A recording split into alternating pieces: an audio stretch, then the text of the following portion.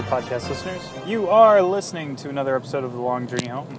I'm your host, Corbin Johnson, and I thought I'd start off tonight's discussion with some updates to the 1E game show that are coming in the next, this week.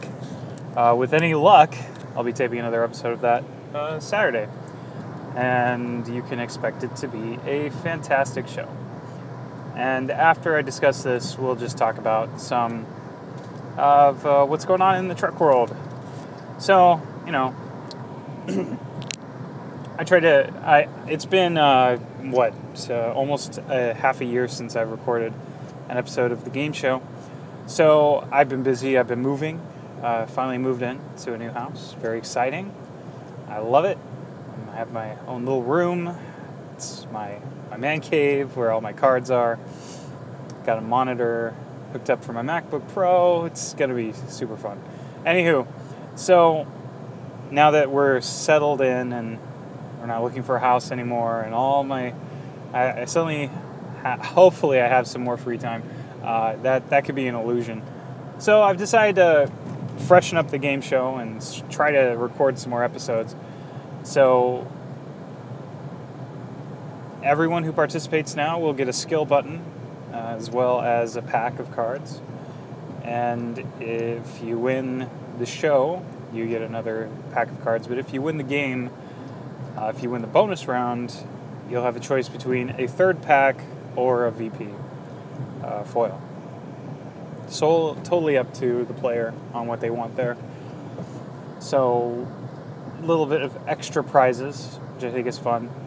I'm bringing back the original round to Raise the Stakes, where you would choose questions for your opponent. From questions for your opponent, choose 3 of the 4, and then add a hint.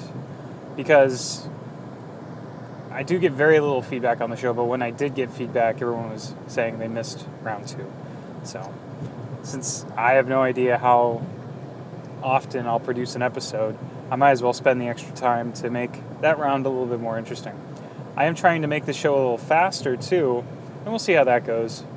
I'm going to introduce the players as the game progresses instead of spending time up front to do that. I don't think that's such a bad thing, and you see a lot of shows doing that right now. There's no time constraint, but I think listeners might enjoy getting more game in for less time.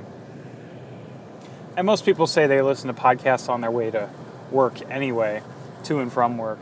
And that'll give, compress what's been a 50-minute show into 30 minutes, I think, might make for an easier time listening to the show, and maybe people will want to listen to it more. So, and Fizbin's still around. I am getting rid of the obscure answer thing. There's a lot to keep track of, and it's hard to ship an OTSD. But keeps the game a little bit more streamlined. So those are the updates I have for the show. Tune in. Hopefully I'll publish Saturday as well. We'll see. I'm hoping to play some Trek with a friend that night as well. So gonna be a nice Trek-filled weekend for me. Sunday I've got a traditional tournament for 2nd edition I'm going to. And I don't know what I'm playing yet. If I had to choose right now, I'd probably go with Cadets. That's what I took last time to a traditional tournament, just because I know they're good. But I don't know. I'm not sure I really want to build a new deck for this. I'm sure I'll net deck something. So hopefully there's some interesting traditional decks up there. Voyager might be fun. I don't know. Anyway. So in other Trek news, Make It So's first challenge is up. It is to basically make a dilemma. It's one dilemma, and that's it. So, as a designer, do I have any advice? KISS, I suppose. Keep it simple. Try to stay within design boundaries. Really, that is, make sure you follow the directions of the challenge. Be sure to read the articles that have been written by Charlie on this. And have fun. I did enjoy reading through all of the applications. Everyone has an interesting take on design, at least design as they see it now. And I've been very vocal on the boards about Make It So. I really want this to be a learning experience and not just I felt that this player, this designer designed cards that I'd like better, and so I'm going to go with you. Such a waste. Honestly, I don't even think us as designers frankly know what we're doing. We all have a hodgepodge of ideas of what we want, what we're doing. And I think as long as the structure of Make It So is well defined as to what we're looking for as cards. Now, I'm not judging this challenge. I don't even know if I will be judging one. I was told I would be, but I don't, So anyway, as just advice, follow the rules, follow the guidelines, and then I don't really know what's going to help out most. I mean, what I really hope happens, here's what I really hope. I hope challenge 1 is make a dilemma. I hope challenge 2 is make that dilemma better based on the advice you're given from feedback in round 1. Anything other than that, I don't think is going to be very helpful in the long run. So we'll see what happens. I really just want everyone to learn, the whole community. We need to learn how to design better. And hopefully this will be a chance for people to say, well, why isn't this how we design? Or could we use this aspect while we design? And hopefully learn things like bottom up, top down. Take any lessons we can from Magic and Mark Rosewater and apply them as best we can. Right now, it's very black box. I think we don't have professional designers that work for us anymore. Once Brad left, that was it. So we are looking at how other people design things from the outside, with maybe a little help from Brad, who I don't think ever helped us with 1E, and kind of backwards engineering it. And maybe that's good. Maybe it's the best we can do. But I always think we can strive to be better. And we'll just see where it goes. And hopefully there's always this idea of fresh blood in the design pool. Fantastic. We should always get new people added into design as much as we can. So this will hopefully be a chance for us to get fresh blood into the pool. So I'm looking forward to seeing submissions for this. And I really just hope that we avoid artificially plucking out which cards are good or bad on made-up nonsense criteria. All right, that's enough on Make It So. What else is going on right now?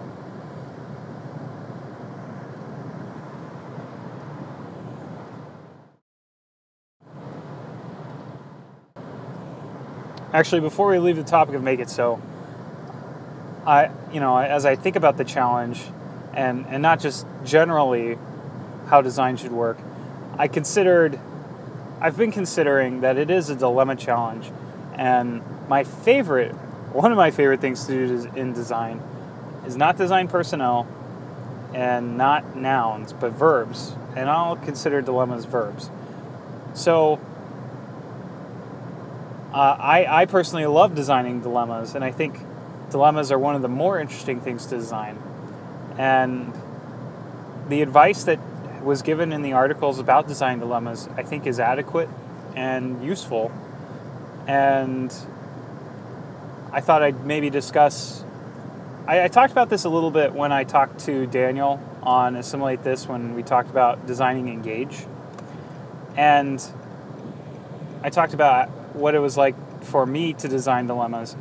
So one of my favorite dilemmas that came out in Engage was, do you smell something burning? Which was originally an idea I thought of called, kind of a top-down idea called Kirk's eggs and Riker's eggs. You've got Kirk on the planet making eggs. You've got Riker making eggs in space, making eggs. So I thought, well, there was a top-down aspect of something funny, and then a bottom-up kind of aspect of it was we need more filters in block. So the idea of stopping half your crew, I originally had more qualifications for each of those. I made one of each. And they said, unless you have blah, stop half of your away team round down. And then got some advice from one of the designers at the time who said, well, why aren't we, getting rid of the qualifications and just stop half? Then you think about it. We have documents in our possession as designers that explain, if you will, costs for pseudo costs for 1E cards. And one of the principles about, and this was good that Charlie brought it up in one of his articles, is that basically Dead of a Neural Parasites is too good. Yeah, it is. It's way too good. And it breaks the, if you will, power curve of dilemmas. So in other words, if you're going to design a dilemma, it should never be better or as good as Den of Neural Parasites, for example. So, well, I'm not going to design a card that says kill half your away team, but stop half your away team is an interesting filter. And if there's no qualification to it, no way to get around it, then that's also interesting too. So, there are cards, there are dilemmas that basically just stop the away team. And like Ferengi Bug, you almost never get past that. Or Kaluku or Kolpulu, or the animal dilemma from Trouble with Tribbles. And those are dilemmas that you just can't get past. And then there's, the access denied bullshit, pardon my language. But that, hopefully that's going to get fixed at some point. In any event, so, here's a dilemma that filters half the away team without, and it almost is impossible to nullify. So this is fantastic. This is cool. So I'm excited. It took a while, right? And this is why I think we need to have the second challenge be, let's fix that dilemma that you make, because at first it was you need blah to get past, or it stops half your away team. And I wanted a dilemma that wasn't just, if you don't have blah, everyone is stopped. I wanted a filter, because filters are interesting, because when you get rid of half the away team, and then there's a dilemma after that says, unless blah, super devastating things happen, that's interesting, right? But you need an adequate filter for that to happen. So the dilemma combo is you spend a seed slot on filtering out half your guys, and then because half your guys are missing, well, some nasty shit's going to go down. So that's interesting, right? And then there's other dilemmas that filter too, like Chula the Chandra, and that was the one card in block, basically, that was there as a filter. And that's very random. You're going to stop 2 to all guys, whereas here's something where you'll stop more than 2 guys if there's more than 4 guys, right? But you're never going to stop more than half the away team, which is great. So it just came together and gelled, but it took several iterations, and it took playtesting. And so design is not so much about coming up with a brilliant idea and then it gets published. Design is about coming up with an interesting idea that gets fermented and thrown against the wall and tried in several decks. Practice, try it, play it, think about it. And then, if it still sticks around and people are like, yeah, this is a cool card, then yes, you publish it. You can publish it at that point.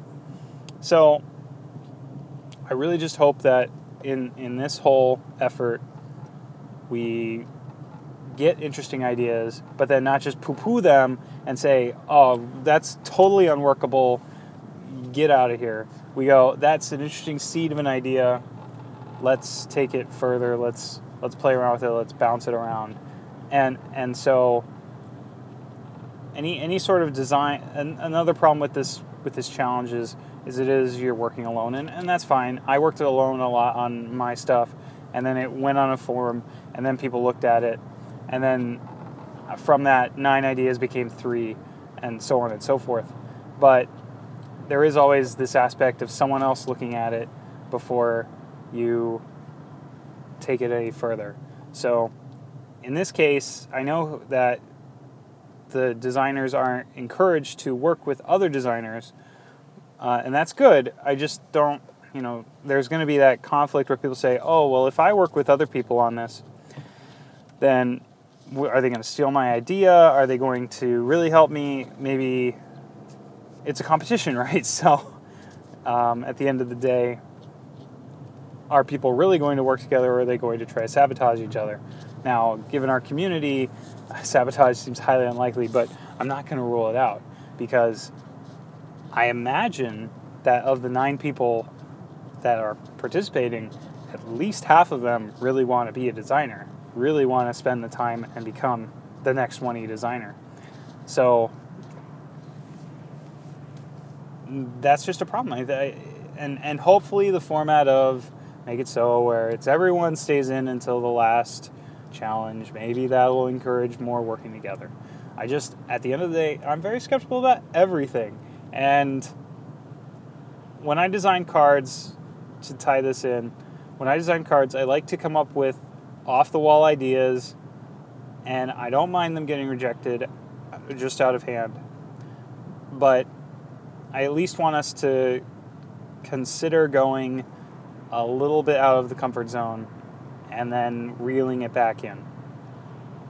I always feel like when design happens, I prefer to go outside the norm and reel my way back in, rather than design under design and then try to work my way out.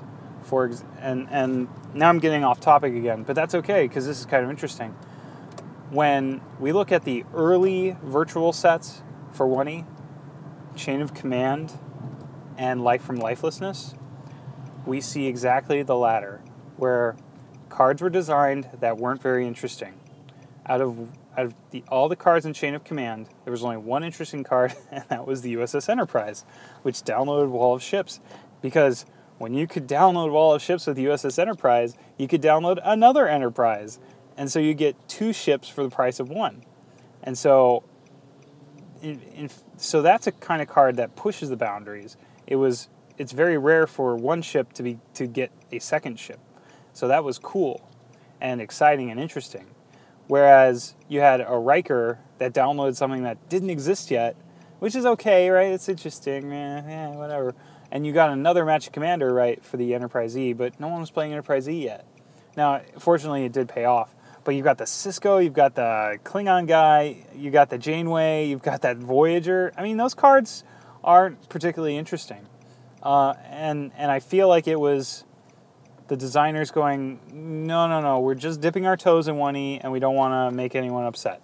So rather than make interesting cards, they made very boring cards that were just binder fodder. And I don't want... No. Design, you don't make binder fodder, whatever you do. I mean, sure, if you need binder fodder for constructed play because you are building a draftable set, that's fine. I'm okay with that. But time has proven time and time again, or it's been proven time and time again, that drafting virtually is just not that exciting for players. At least I don't think it is. Especially a 1E. I've never done 1E draft virtually, and I know we're trying to make that a thing, but my God, I know Daniel's group's done it, but I don't know if players are going to find that interesting. Plus, it's very cumbersome to put together the whole thing.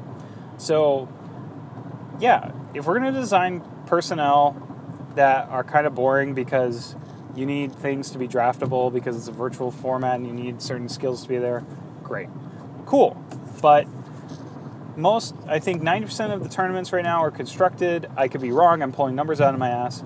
So let's just make every card interesting in a constructed deck. And I know that was the intention going out, but that isn't what happened. And Life from Lifelessness suffered from this too. So there's like 3 or 4 interesting cards. The Genesis Effect was interesting for a while. And everyone got a card, and they made almost one of every card. They even made that weird tactic that I don't think anyone plays with. Anyway, so instead of doing Life from Lifelessness, and instead of, I don't know, what's some of the more interesting offerings from 1E right now, virtually? I guess this most recent block was kind of interesting. Straight and Steady was okay-ish. Shades of Grey was interesting. Yeah, I don't know. I'm not a fan of continuing committee or continuing mission. There's been interesting 1E cards here and there, and yeah, I guess I'm just, I think what I'm really excited for is the mirror stuff that's coming out 2 years from now, and we'll see what happens with Deep Space Nine. Right now, we'll see. I have no prediction whatsoever. It's really going to be interesting to see how players receive it. So, in short, push the boundaries, but also do not break power curves. Whatever you do, don't make a card better than Denevan. Or even the Q Dilemma. Yeah, the Q Dilemma is good.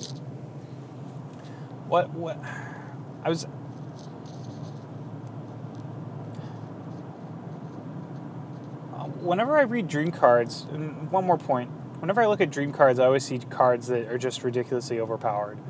And there was a contest one time on one of the dream card boards on like Yahoo, whatever, and it was take basically the picture of Bigger Tattoo and make a interrupt event out of it. And I thought that was a fun idea.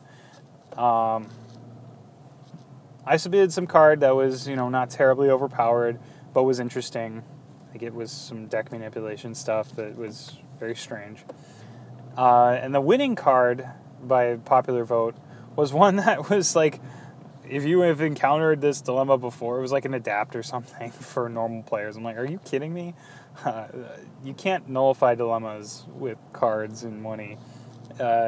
You don't do that. Or it was like draw 4 cards if you're doing things. I'm like, are you kidding me? But people like very powerful cards. Players like very powerful cards, but I want to emphasize design that emphasizes expansion without without what's the word I'm looking for here? Without inflation, if you will. Expansion without inflation, I guess, is one way to put it. I know there's a better way to say it, but just, yeah. We don't want to shift the power curve up. We don't want another Voyager on our hands, which is, unfortunately, maybe what happened with continuing mission. I keep saying that. So, I don't know. And it's important. Why is it important, Corbin? Because we've seen problems when that happens. Voyager, Holodeck Adventures are prime examples of this. Holodeck Adventures, the most broken 1E set of all time, made Bajoran Resistance Cell, made holograms amazing. It allowed countless broken things to happen, and it might have been Decipher either trying to make the game more interesting or trying to make the game more profitable. Either way, I don't know if either occurred. It probably turned off more players than it brought in because of the power shift. So, I don't have data, obviously, but I just feel that everyone I talk to always says, oh yeah, Holodeck Adventures was a low point in the game because of the crazy amount of powerful cards in it. Office of Dixon Hill, for example. The other Holo programs, most of them are kind of janky, very janky. So, and Cyrus Redblock making Ankari Spirits even better, all that sort of thing. Vic Fontaine, right? There's the card, right? Download any card. If you weren't building a deck around Vic Fontaine, you were doing it wrong at that point. So, there you go. Very, very powerful cards. We don't. So I mean, at the same time, I'm trying to say don't make boring cards, but don't make holodeck adventures, right? So what's the balance? Well, that's the challenge, right? And here's the thing: I don't think it's up to designers so much, at least off the bat, to come up with the right power distribution. I feel that's more for playtesters. But if you're building a dilemma, for example, and it's like dual dilemma. Stops your away team. Discard dilemma, right? That's interesting. In open, I don't know if that's actually that might just be an interesting baseline of a card, and I don't know if that's too powerful. It is certainly it's certainly more powerful than dilemmas that are out there, and I mean, maybe if you put an AU icon on it to only let Fed, so you could let's take a step back here, another step back. So, with such a card like that, first there's a few ways you can go about creating a card, and you could grasp it weird, game text like what I did before, but I think the better way to approach like a bottom-up strategy is to say, how can I make a card that makes a certain group of decks or a certain kind of deck better? And hopefully it's like many decks, right? And dilemmas are a tricky way to go about that. You could do that, and I don't think we're doing that right now. Where let's say you want to make Borg's a bad example, but let's say you wanted to make holographic decks better for whatever reason. They're amazingly good right now, but you'd want to maybe make a dilemma. You think about what are the pros of hologram decks. Your holograms can't die. They're easy to get into play. You can download whoever you need, and they've got a 55-point mission that's reasonably easy to do. And then the cons are that you have to grab they can't beam down to planets, and they can, if you have a crew of all holograms, an opponent can intrude and then erase them all. So those are the pros and cons of a holographic heavy deck. So let's make a challenge here. Make a dilemma that a holographic deck would seed that would benefit them or more hinder their opponent. So in 2E, that sounds easy enough to do. And that's really more of a 2E task, but let's just see what we can throw around with 1E here. So you could make a dilemma that says, if your opponent has a hologram in play, then, doubles the requirements. Or maybe you could make a dilemma that says, if your opponent has not solved a planet mission yet, because planet missions would theoretically be harder to do for hologram decks. And I mean, there's not much precedent for that sort of thing in 1E, and I might be just grasping at straws here, trying to come up with an interesting thing to say. But if you can think about trying to make certain kinds of decks better, maybe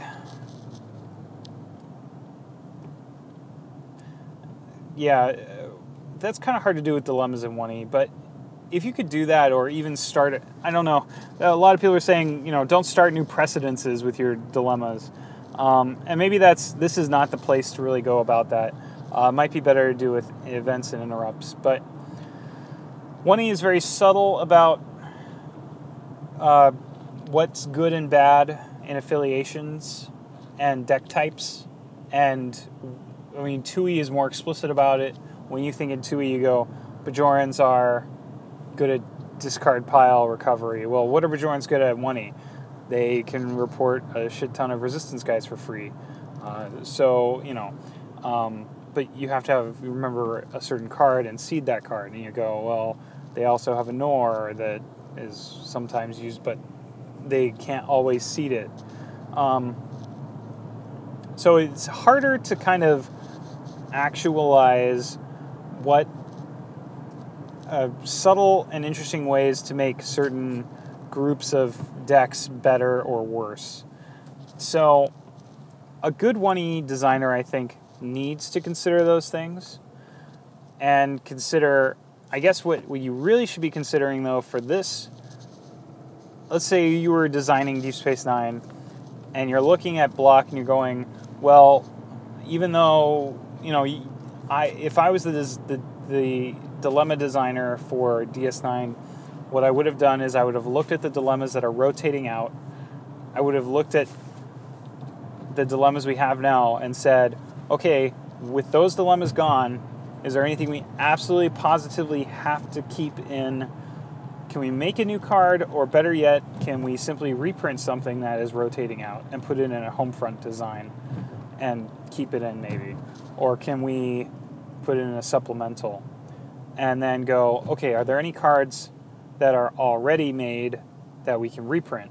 And not just, so you can either reprint a card that's explicitly being tossed out, or just reprint something that already exists and put it into block.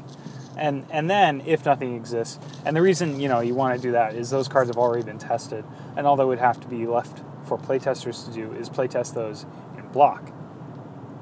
And so instead, you ask yourself, can we not... I always like to default to reprinting if we can. And then, if absolutely positively necessary, then design something. And then go, okay, now we have to consider what we need to put back into block. And once we feel like we're happy with where block is, then you can start designing dilemmas for constructed. And then as you design cards for block, you have to make sure they're not going to be too obtrusive in constructed and that sort of thing. I don't know if if design does that, and I think we really ought to. But, that is the approach I would take to anything like this. So I kind of wish for this challenge you had that in mind to think about, but that's not how it is right now. The challenge didn't say anything about if you were designing Deep Space Nine, and I kind of wish it had. But, that's how it goes. So, all right, that's enough blabbering for me on one episode. If you have any questions, comments, or concerns, you can call me at 267-CALL-CPJ or drop me a PM on the message boards at CorbinQ27. Also, I added a blog post today called The Zen of First Edition. Feel free to go take a look at it if you like. Drop me a comment if you find it interesting or stupid. And I'm kind of hoping that people will add on to this over time and consider other interesting aspects of First Edition that I didn't put on there. All right. I'm your host, Corbin Johnson, saying so long and thanks for all the trek.